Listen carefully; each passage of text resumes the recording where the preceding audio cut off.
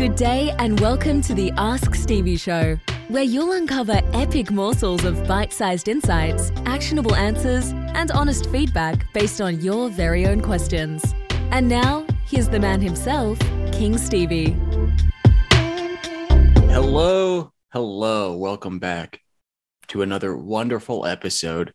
It's me, Steven. It's so nice that you're here. I hope you're enjoying your day. Today's question, it's one I've been sitting on, and I'm just going to wing it this time. I still don't have a particular answer prepared. The question is, how do I harvest ethereal energy? How do I harvest ethereal energy? Now, I have to give some cliff notes before I answer this because most of my listeners are probably thinking, what the heck is ethereal energy? If you've heard of breatharianism or pranic living or these case studies of people that don't eat for longer than mainstream science claims we should be able to survive for without intaking any calories, that is the kind of direction of thought we're talking about with this question. Now, I believe all technology is actually modeled after the human body. And so there's an analogy here that maybe if we can exist on some forms of energy other than food, then maybe there could be energy devices that are more efficient than, of course, coal. Stuff like that has already been superseded by electric. And so maybe there's even more efficient ways of harvesting energy for ourselves, as this question is asking, I think. So I'm going to answer it that way. But I guess there could be analogies for, machines or devices harvesting different forms of energy that are more efficient than just burning stuff or nuclear reactions. So I would say there's a couple key points here: the breath, the sun, and grounding.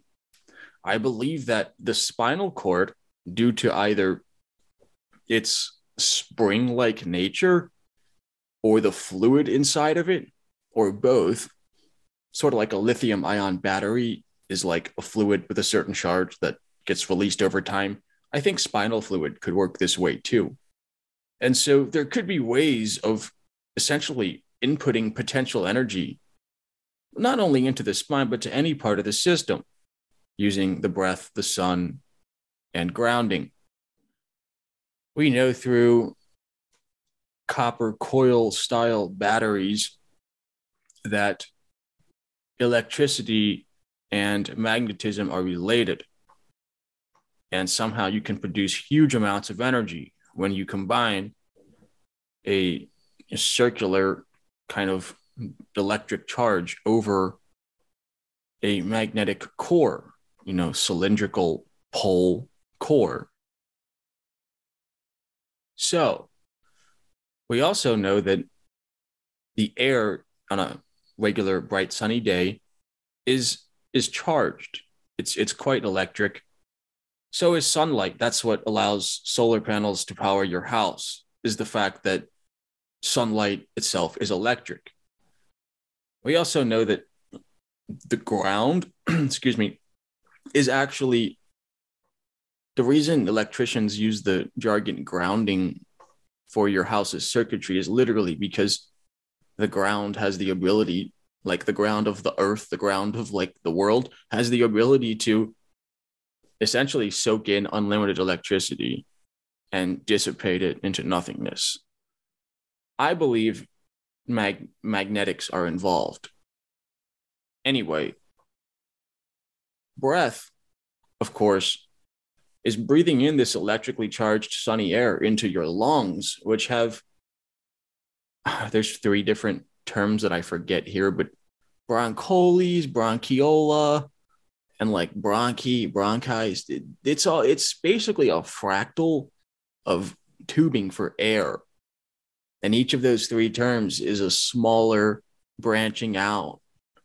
And that's what allows the lungs to sort of expand so tremendously and collapse so effectively, is because you have this, like, it's almost like an unlimited fractal web for air. And so the surface area that this electrically charged air is running over is tremendous.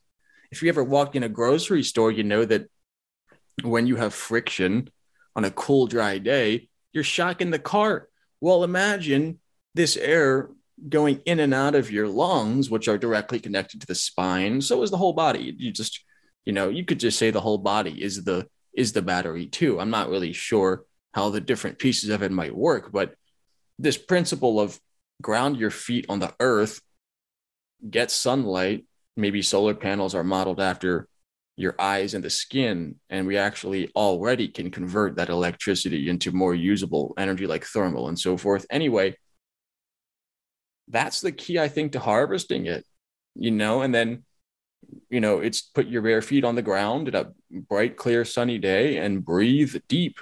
Any kind of deep breath work should accomplish charging up the battery. Now, the challenge is that the body is this incredibly miraculous system that modern science hasn't even been able to fully decipher. And I understand every good answer raises more questions. If an answer is good, it should raise more questions. If an answer is bad, it's going to stop the line of questioning, okay? So we'll never fully understand every little detail of how the body works. That's okay.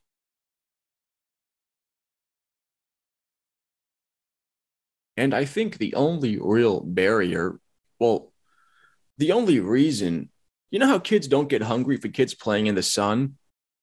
You literally ask that kid to stop playing and eat. It's gonna refuse hardcore. I believe this is because there aren't blockages, mental blockages, physical blockages, emotional blockages, spiritual blockages to being able to harvest ethereal energy, because it's the fifth element that you're interfacing with. It's the ether, And so any of the physical, mental, emotional, spiritual components could cause a stifling of the flow of this ether. And so I believe that children are essentially harvesting ethereal energy. That's why they don't really have caloric needs per se, because they're so good at it, because they don't know any worse like we do. So get out there, get some bear skin on Mama Earth, Mother Gaia, soak in some rays, get some deep breaths, let it go, and make it a great day. Take care. Hey guys, thank you so much for tuning in to the Ask Stevie Show. If you want to ask your questions to hear on the next episode, head on over to askstevie.show. It's free, it's fun, and it's always anonymous, so hit me with your best shot. All right, appreciate y'all, and catch y'all tomorrow.